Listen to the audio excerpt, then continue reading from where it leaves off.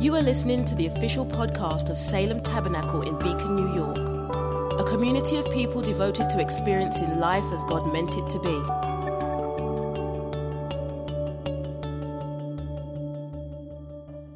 Hello, Salem Tabernacle. This is Pastor Bill D'Andriano. Thank you for listening to our podcast.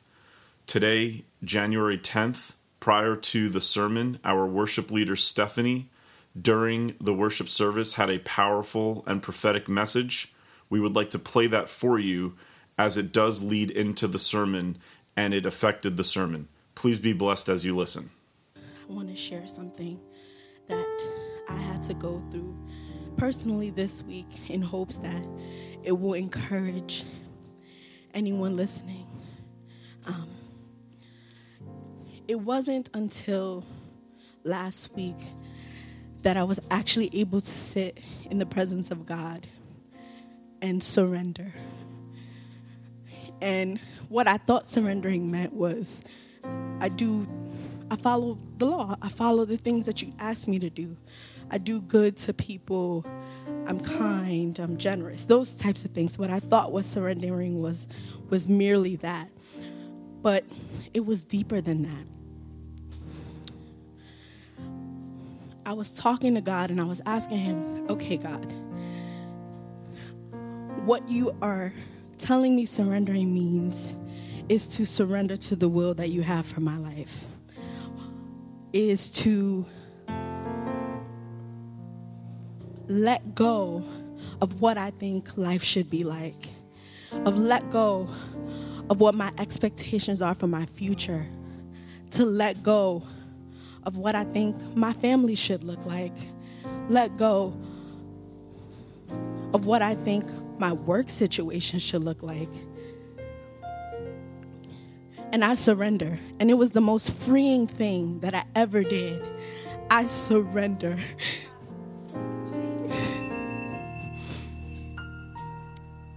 But I asked him, if I surrender, why does the ambitions, the dreams, the plans that I have for myself have to die too? Why can't I bring them with me? And he told me, you can't serve two masters. You can't serve two masters. You're going to love one, you're going to hate the other. And the reason why the things that you hope for don't seem like they're in arm's reach to you is because my goal is to preserve your soul. Those things that you wish to feed your soul are actually feeding your flesh. They're feeding the things on the outside that you want. They're feeding the desires that the world has for you. But what I have is deeper than that. I have to preserve your soul. And I can only preserve your soul if I put you in a place where you're not arm's reach to the things that you desire, the things that you crave after, the things that you wish you had.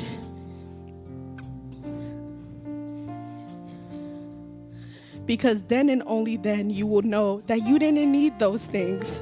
What you need is right in front of you. What I'm trying to preserve is eternal, not temporal. And what you're desiring are things that are temporal.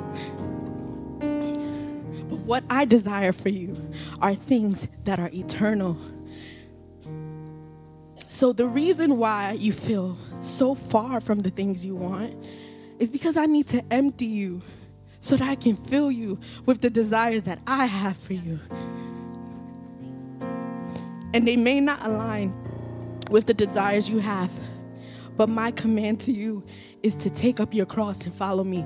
It's not going to be easy, because it's going to cause you to war with that very thing that you see every day, that flesh that you see. It's going to cause you to war with it. But trust me, follow me. And I promise you that the things that I'm giving you will last forever. So today I want to encourage everyone to free yourself by saying, I surrender.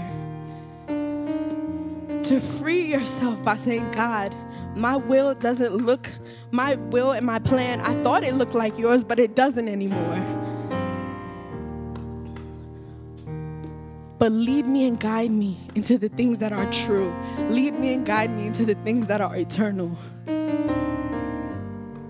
If that means I have to sacrifice the things that I want now for the glory that is to come what may, I will do so. The songwriter said, when peace like a river attended my way, when sorrows like sea billows roll, whatever my lot, thou hast taught me to say, it is well with my soul.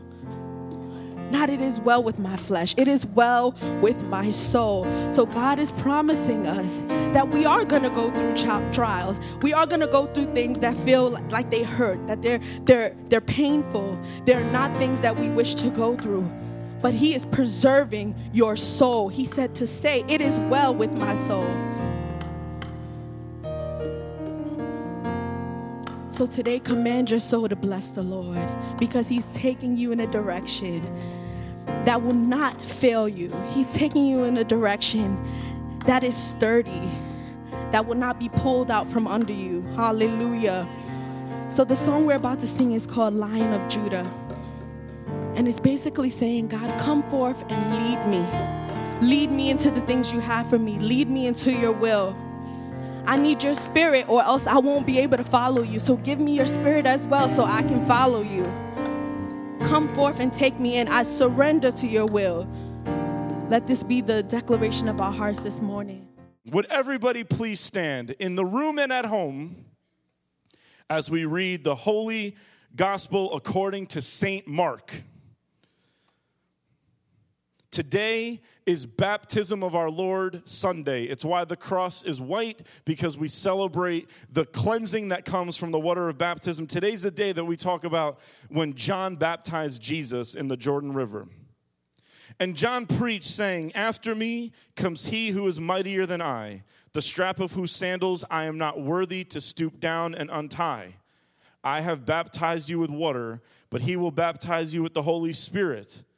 In those days, Jesus came from Nazareth of Galilee and was baptized by John in the Jordan. And when he came up out of the water, immediately he saw the heavens being torn open, and the Spirit descending on him like a dove. And a voice came from heaven, you are my beloved Son, with you I am well pleased. The word of the Lord. Thanks be to God. You may be seated this morning. We're still in the series, and we got a long way to go, Strengthen Our Hands. And we've talked about God strengthening our hands in waiting during Advent. The labor and the service of waiting. Has anybody ever had a comment that you wanted to give to another person? Waiting is sometimes a way to love somebody. Waiting is sometimes a way to say, I wanted to say something to you, but I love you, so I'm going to wait and make sure this is the right thing to say. Has somebody ever wanted to not have to say something that you should say? And on we go. The Lord strengthens our hands in waiting. And those are small things, but we're also waiting for a pandemic to go away. We're also waiting for justice to come in the country. We're also waiting for the church collectively to wake up and say, the Spirit of the Lord is upon me to bring good news to the captives and opening of sight to the blind. Like, this is what we're waiting for. We're waiting for Jesus to come back. And as we wait, as we go through the pain of waiting, our hands strengthen because we can serve people who are waiting. When we develop the strength to wait, we can offer that strength for other people to wait in many, many different forms of waiting. We talked about during the Christmas season how God strengthens our hands in surprise. It strengthens our ability to serve when we see God show up in the mundane, boring parts of our life. As we said last week, John finds jokes brushing his teeth.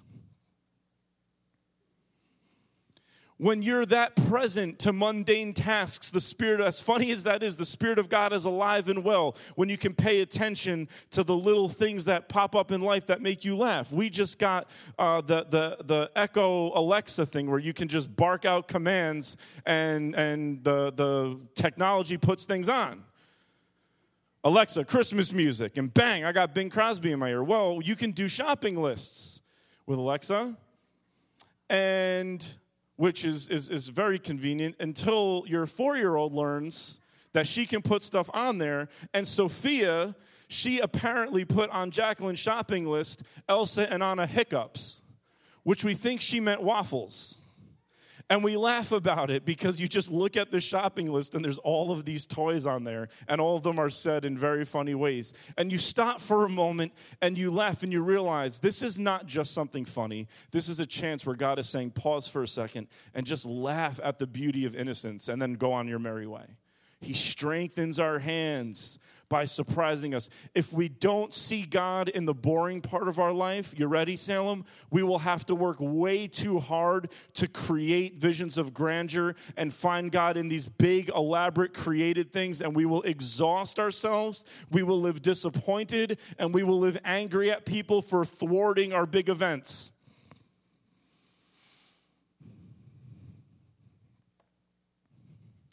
Today, I want to talk about how God strengthens our hands in revelation.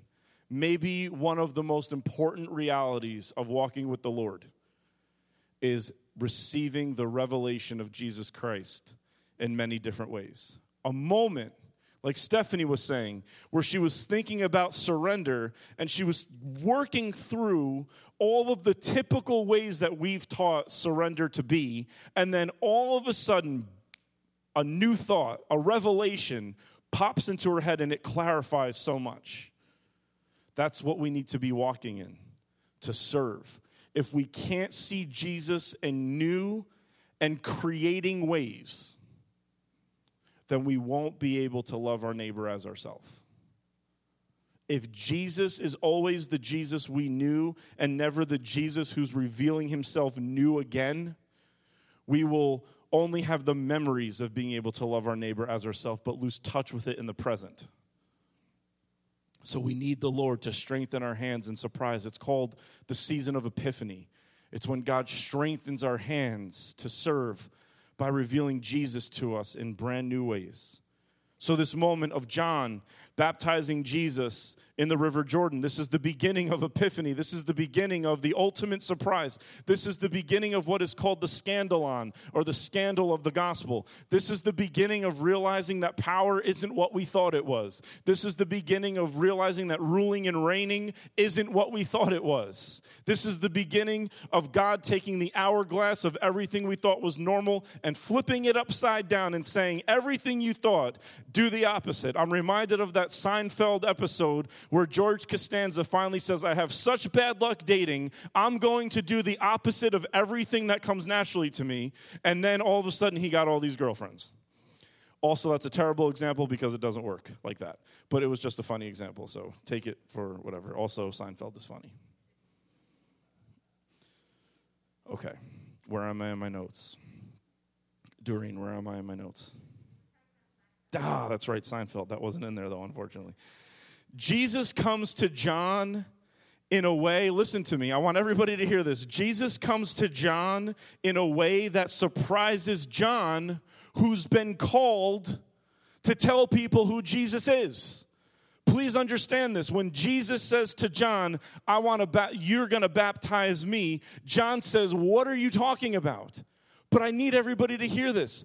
John's whole life was anointed and raised to be the kind of person who can tell other people about Jesus. And so the one who has the sole vocation to tell others about Jesus, who has studied the prophets, who's living after the manner of Elijah himself, who is embodying the end of the Old Testament prophecies about the Messiah, the one whose very blood would bleed Old Testament prophecy, this one who knows everything that the Bible has ever said about the Messiah, is now standing in front of Jesus. He's at the apex of his life. He's at the climax of everything that he was ever born to do. And he says, what are you talking about?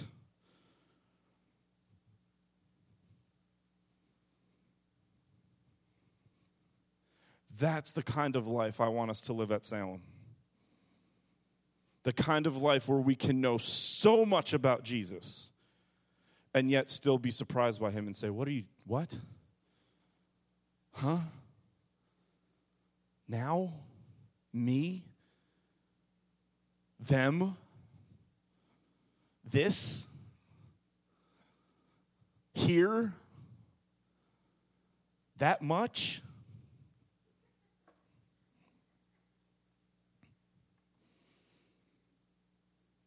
John's life was to know the Messiah. And the first time Jesus interacts with him, John doesn't know what he's doing. God help us if we think Jesus is predictable. God help us if we have a verse for that, and so we know everything he's going to do. God help the church. We're a walking corpse. We're mummies. We're zombies. It's the walking dead at that point. What makes us alive? What makes us alive is the surprise of God. What makes any of our lives worth living is surprise. If you really think about it, surprise is like breathing. Surprise is the thing that wakes us all up. You might say, well, that's not true, but if you ever looked outside and said, man, that sunset is pretty, that's a surprise.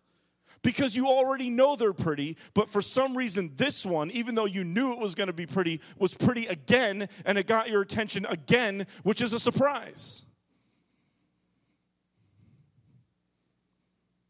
John is baffled. What do you mean I'm going to baptize you? My whole life was spent knowing you're going to baptize me. Why am I dunking you? And Jesus is like, just do it. Just do it. It'll be fine. So how does this start? Number one, John says, after me comes one. I'm going to baptize you with water, but he's going to baptize you with the Holy Spirit. After me comes somebody who is going to finish the work that I'm doing. I'm saying this right now because I feel like this is going to be bland, but this could be life-changing if you hear it. You ready? Let's not live our life believing that we are the game changers of our own life. We're not the game changers in our marriage. We're not the game changers in our kids' lives. We're not the game changers in our jobs, in our promotions. We are not the game changers in our careers. We're not the game changers in confrontations. We are not the game changers. We are living our lives to point to the one who's the game changer. John, in all of this powerful Elijah-esque vocation, can stand there and say, I'm doing all of this, but there's one who is mightier than I. I'm not even worthy to stoop down and take his sandal off his feet. Sandal off his shoe, I almost said. That would make no sense. Imagine being able to live your life as a parent knowing I'm going to do my best, but my children need to know there is one coming who's mightier than I am. What if our friends knew? What if our family knew? What if our siblings knew? What if those around us knew? I love you and I will do everything for you, but there's a point where I'm going to run out and he's going to run in. If you can live that way, you can be free in your serving. If you live that way, you can be free from the fear of failing. You can be free from the fear of success and then having to maintain that success, which could be one of the greatest fears of all time, is actually hitting a pinnacle. It took you 20 years to get there. You hit it. Now you got to maintain it. Otherwise, life is disappointing. That's when we start to use people.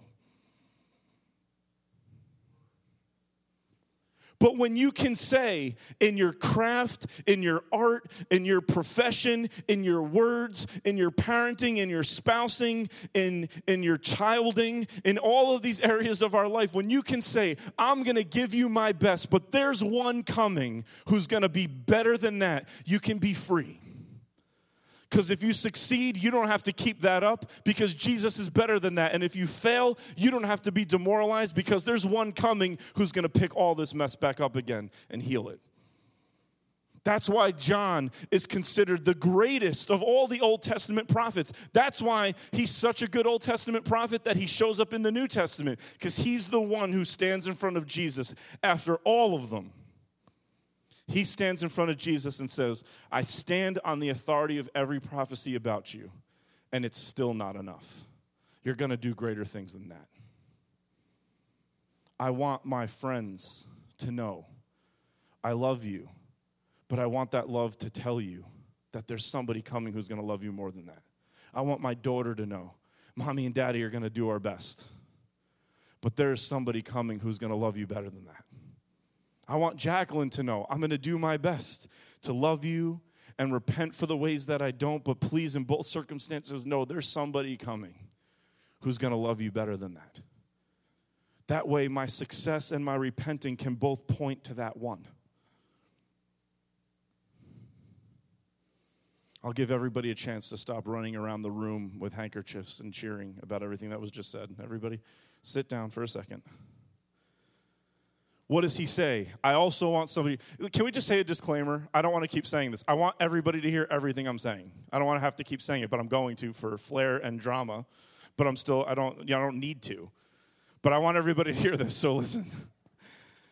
John says, I baptize you with water, but there's somebody coming after me who's going to baptize you with the Holy Spirit and fire. I really want you to hear this, God, but I do. Because what does John have? All John has is water. That's all he has. That's what God gave him. God gave him water, and he said, I'm going to give you what I have, world. Family, friends, children, job. I'm going to give you what I have. I have water, but there's somebody coming after me who has something better than that. What is, Noah had a hammer and some nails. God said, I'm going to give you, I'm going to give you my hammer and my nails, and I'm going to give you an ark, but you got to do something better with it. Moses says, I don't know how to go to Pharaoh. How am I going to go to the most ruthless dictator in the land at the time? How am I going to go to him? With what? And God says, what's in your hand? And he says, a staff. And God says, take that. Moses had a staff. Noah had a hammer and some nails. David had a sling.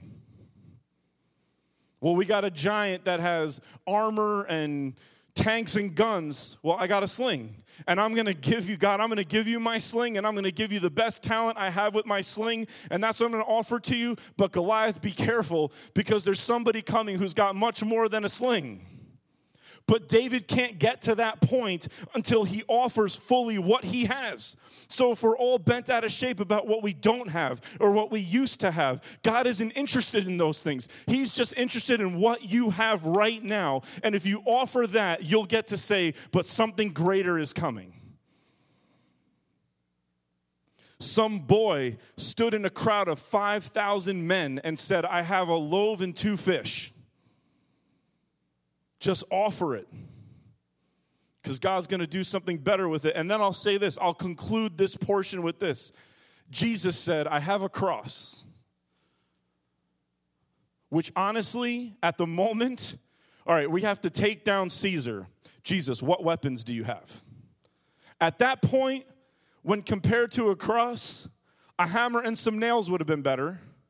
A staff would have been better. A slingshot would have been better. And some food probably would have been very needed. Because Jesus' cross looks like anything, looks like nothing that can be, what can that be multiplied into except death? How can we wield that? How can we fight with that? How can we compete with that? How can this win? Jesus says, all God gave me was a cross.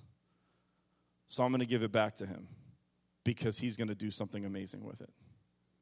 Spoiler alert, happy Easter, which is coming soon. It's like 68 days away. Not that I count down these things, but God, get us through the winter. God.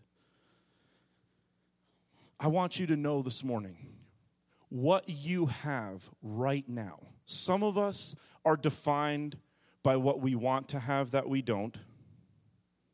And some of us are defined by what we used to have and we've lost. And God doesn't want to define you by either of those things. What do you have today? Offer it to him. Do your best with it. Make the most out of it. And then you can say, this is what I have. I baptize you in water, but somebody's coming who's going to baptize you in fire.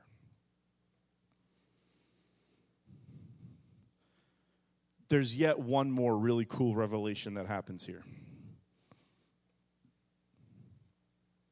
How does God act on us?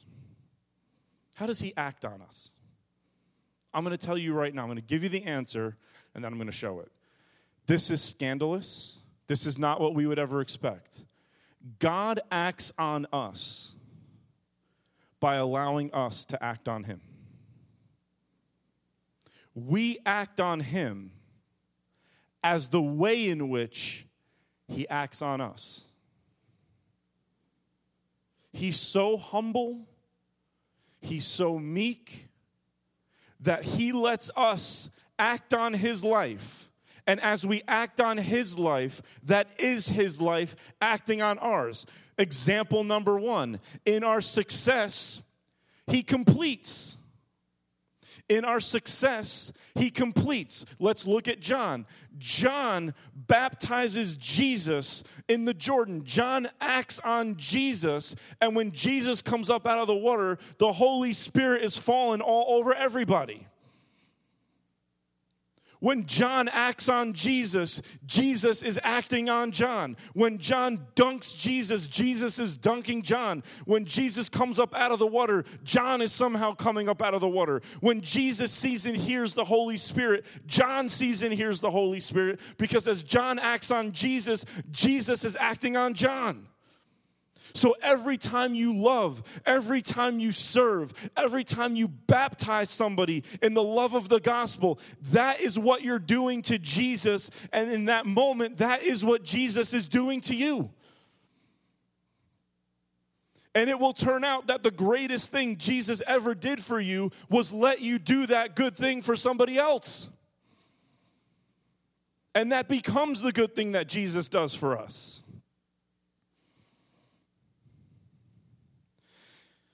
Well, that's all well and good, Pastor, but I don't know. Maybe you're so perfect, Pastor Bill. True. But sometimes I don't do the right thing to other people. Me neither sometimes. But watch this. In our success, he completes. He completes our success. When you do something right, he does something to the thing you did right that makes it righterist. He makes it more righterist. He makes it better. There's at least one person out there who really thought I said that like on purpose. And it's like, man, I don't know if I want to watch him anymore. He doesn't know how to speak it right. You know, Paul made that joke a long time ago to his brother Mike, and I've found it funny ever since and just got to make it. Okay. Anyway. Back to reality. In our success, he completes. But watch this. In our sin, he covers. Here's another story from the gospel. Luke chapter 22. This is when Peter denies Jesus. But Peter said, "Man, I do not know what you are talking about." And immediately while he was still speaking, the rooster crowed. And look at this. And the Lord turned and looked at Peter. And Peter remembered the saying of the Lord, "Before the rooster crows today, you will deny me 3 times." This is one of the worst moments in the Bible where Peter's like, "Hey, weren't you with Jesus?" "No, I don't know him." "I saw you with Jesus." "No, you didn't." "You sound like you've been with Jesus," which is a wonderful compliment. "No, I don't know who you're talking about." And then the rooster crows, and Peter's like, "Oh my gosh, he told me I was going to die him 3 times. And he turns around, and there's Jesus, hands behind his back, handcuffs on, bleeding out of his face, staring right at Peter.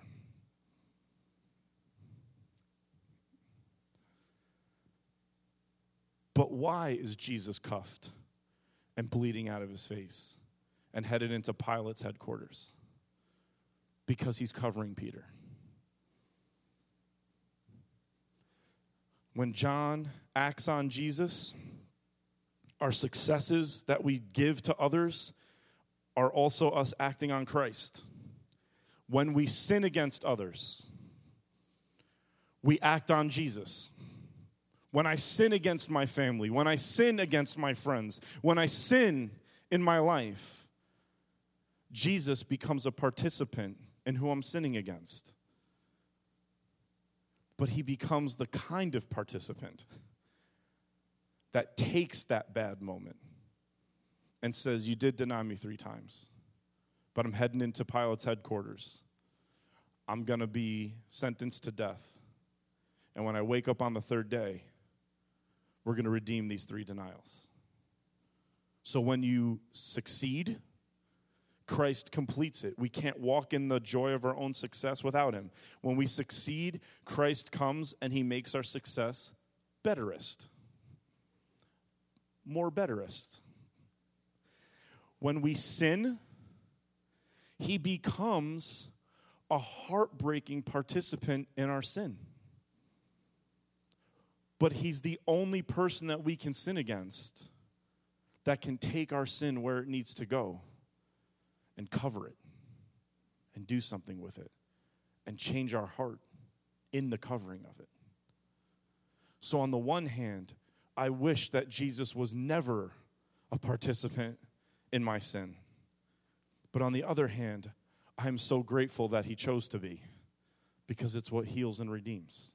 So if you've sinned against others, if you're standing here in this moment of life saying, I could have been a better parent, I could have made better decisions, time has robbed me of the ability to go back. Jesus was there. Your sin acted on him, but he did something with your sin that the people you sinned against could never possibly do. And he's redeeming it. And listen to me, he's redeeming it in such a way where even though you've passed the moment, he will give you opportunities for healing. What you can't touch in the past, he will always give you ways to mend it, either in this life or the next. But he will. He will. And finally, well, Pastor, I'm not just succeeding or failing. What if just I'm broken because of things that have happened to me? And not even sin, just stuff, just life. I'm tired, I'm worn out. I'm just exhausted. No more traction left on the tire. I just can't move anymore through life. I'm just exhausted with this. I'm tired of this. In our success, he completes. In our sin, he covers. And in our sorrow, he comforts. But I want you to see how. I want you to see how. Luke 24. This is when 2 disciples have left Jerusalem after Good Friday saying, everything we hope for was just murdered on a cross. So they're walking away from Jerusalem. They're walking away from their destiny. They're walking away from their purpose. They're walking away from where they're supposed to be. And says this, so they drew near to the village to which they were going. Now Jesus has just joined them on the road, but they didn't know that Jesus joined them on the road. So they're explaining to Jesus everything that happened, which if you just want a little bit of comic relief, Jesus is probably hiding his hands so they don't see the holes in them. And Jesus is like, tell me more about this person that you thought was dead. Ouch, that sounds like it was really bad. What else did he say? And if I was Jesus, I would have been like, was he a good preacher? What'd you think about his sermons? And if they were like, well, they were mediocre, I would have been like, well, keep going away from Jerusalem, then I'm leaving. No, I'm just kidding. They explained to Jesus everything about Jesus. Do you see this? He becomes a participant in everything we do. Jesus even becomes the one who we give our explanations about Jesus to. But more importantly, watch this. They're walking away from Jesus. They're on the road out of Jerusalem. Listen to what I'm about to say. Jesus joins us on the road away from him. This is good news. Jesus joins us on the road away from him. Have we heard this old school, you're backsliding? Here's the thing. When I backslide, Jesus backslides with me. He's always on the road I'm on. He's on the road toward him. He's on the road in him. And he's also on the road away from him. David said it like this, if I make my bed in hell or if I make my bed in heaven, I cannot get away from you, stalker Jesus. And watch what it says. So they drew near to the village to which they were going. The village to which they were going. They got to the end of the line of their forsaking him. They got to the end of the line of them going away from him. And it says this. So when they drew near to the village to which they were going, Jesus acted as if he were going farther. Jesus was saying, I'll go with you if you want to keep going in the wrong direction. I'll keep moving with you. Let's not stop here. Let's go all the way to rock bottom together. They urged him. Now Jesus is going more in the wrong direction than they were going. Jesus just kept on going. Like, Jesus, come back. Let's not be monsters here. Like, come back. They need to get Jesus to come back because Jesus was so intent on going all the way the wrong way. The teachings on Holy Saturday would say this: he went all the way to hell and showed people there that even they can't get away from him. But here's the peculiar part. Stay with us, for it is toward evening, and the day is now far spent. So Jesus went in to stay with them. When he was at the table with them, he took the bread and blessed it and broke it, gave it to them. Watch this. And their eyes were open, and they recognized him, and he vanished from their sight. One of the ways that God reveals himself to us is by disappearing. Too many books have been written, too many sermons given on what happens when you can't find him or see him. And every one of them is, he didn't disappear, there's something wrong with you. There's even a book called Practicing the Presence of God. There's another book out there called Practicing the Absence of God. And they're both the same thing. They recognized him, and he disappeared. One of the ways that Jesus gets people to turn around, buckle up, kids. He doesn't coerce them. He doesn't yell at them. He disappears and gives them the space and the freedom to contemplate their encounter with him.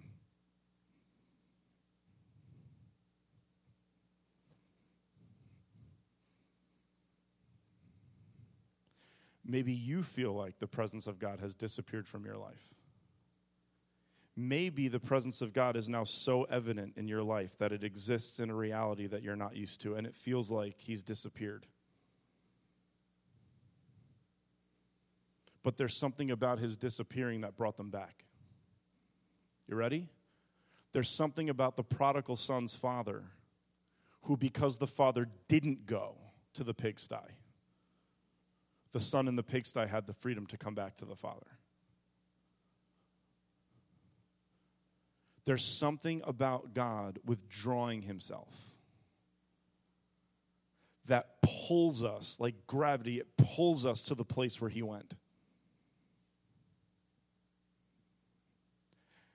This is now beyond my capacity to be able to explain.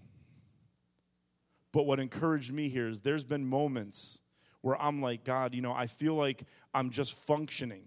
I have my Bible, I have my devotional, I have my prayer routines, I have my practices, but I feel like I can't find you. And then when I read this, I thought, my goodness, one of the ways he reveals himself is by withdrawing himself. And that withdrawing pulls you to where he went. They turned around and they went back to Jerusalem. And here's the funny thing. When they went back to Jerusalem, there were people in an upper room in John 20 who said, hey, we just saw Jesus, which is kind of amazing because when you line up the timing, the people on the road to Emmaus 7 days away from Jerusalem were having an encounter in some little inn with Jesus at the same time the disciples had Jesus showing up in the upper room. So sometimes he reveals himself by showing up through the doors that you've locked, and sometimes he reveals himself by disappearing. Why? Because he doesn't want to be the Jesus you want him to be. He wants to be the Jesus that you need him to be. And sometimes the Jesus that you're hoping to see will disappear so that you can be brought into the Jesus who is.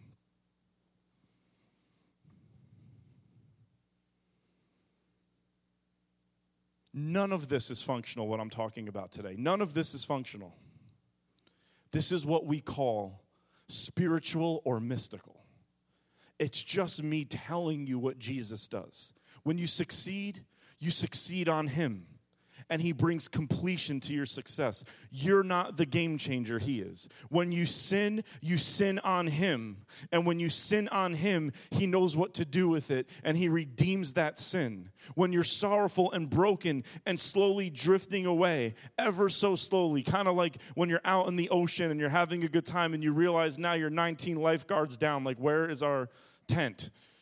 You're at 8.5 miles down, and now you got to walk back, right? Like when this happens, you're just slowly drifting, and all of a sudden he disappears. And when he disappears, he takes with him all of the false impressions of who you thought he was. And what are you left with? You want to hear something crazy? Here's what they were left with. He broke bread, and he put the bread on the table. But he never ate it.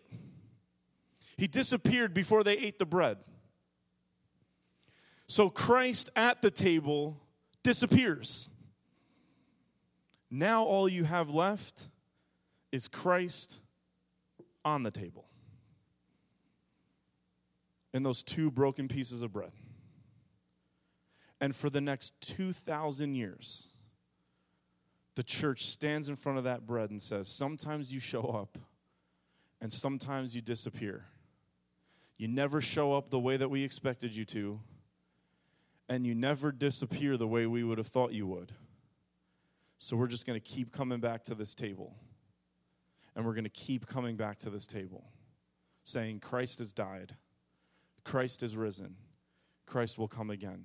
What is the point of this message? I'll give you one thing. The whole point of this message is when you serve others, don't bring a cataloged system of what to say or do into their life. I'm not just harping on it because I'm trying to gas Stephanie up or anything. I'm saying this because what she said was so true today. When Stephanie got the revelation of what surrender is, it came at the end of her trying to list all the things that she thought surrender was that it wasn't. She got out all of okay, God, so you want me to do this? No. So you want me to do that? No. So are I supposed to do this? No. And when she got all of it out, your soul, not your flesh, is the word he spoke. And then she concludes it with, it is well with my soul. She got there by emptying everything she thought it was. So the next situation that you need to approach, it might be sorrowful, it might be tragic, it might be joyful, it might be celebratory. Understand that Jesus is not somebody watching you saying, I hope you get it right. He's the person in the situation that you're serving. And if you get it right, he'll complete it. If you get it wrong, he'll cover it. And if it breaks your heart, he'll disappear in a way where you'll find him. And that doesn't make very much sense. And here begins the end of our sermon. So what do we do? What do we do? We go to the place where he doesn't make any sense. Of all the things, he gives us a meal. You've heard me say it before. Adam and Eve destroyed the world because they misused a meal.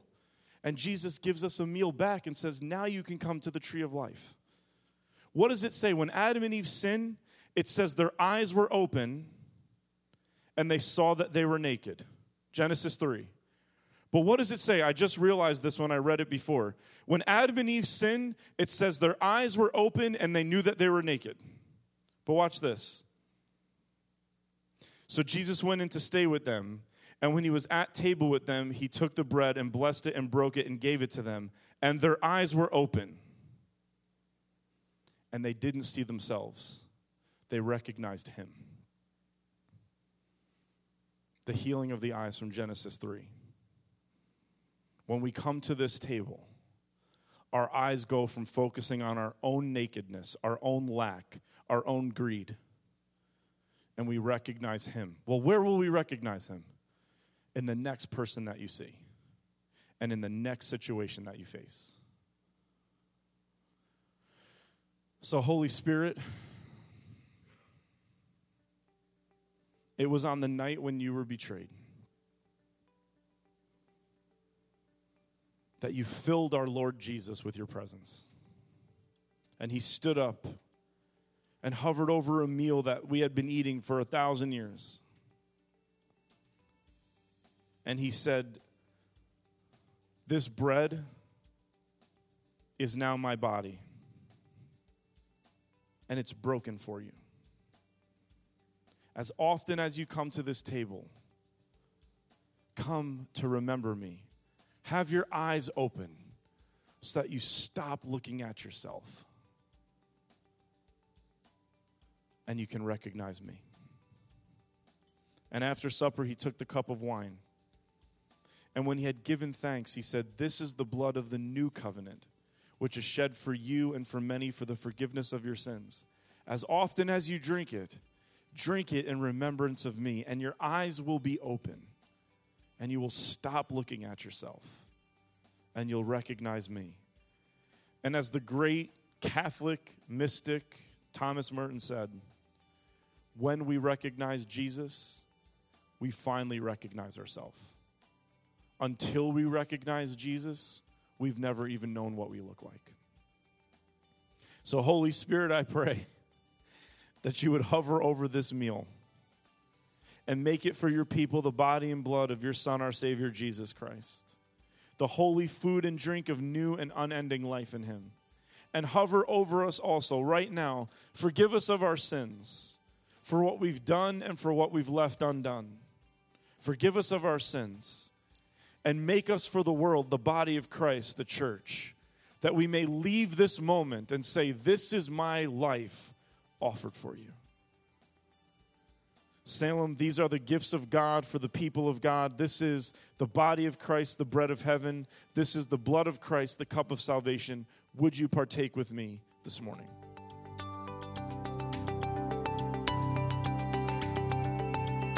Thanks for listening to the Salem Tabernacle podcast. For more information about us, including gathering times and our location, check us out online at salemtabernacle.com.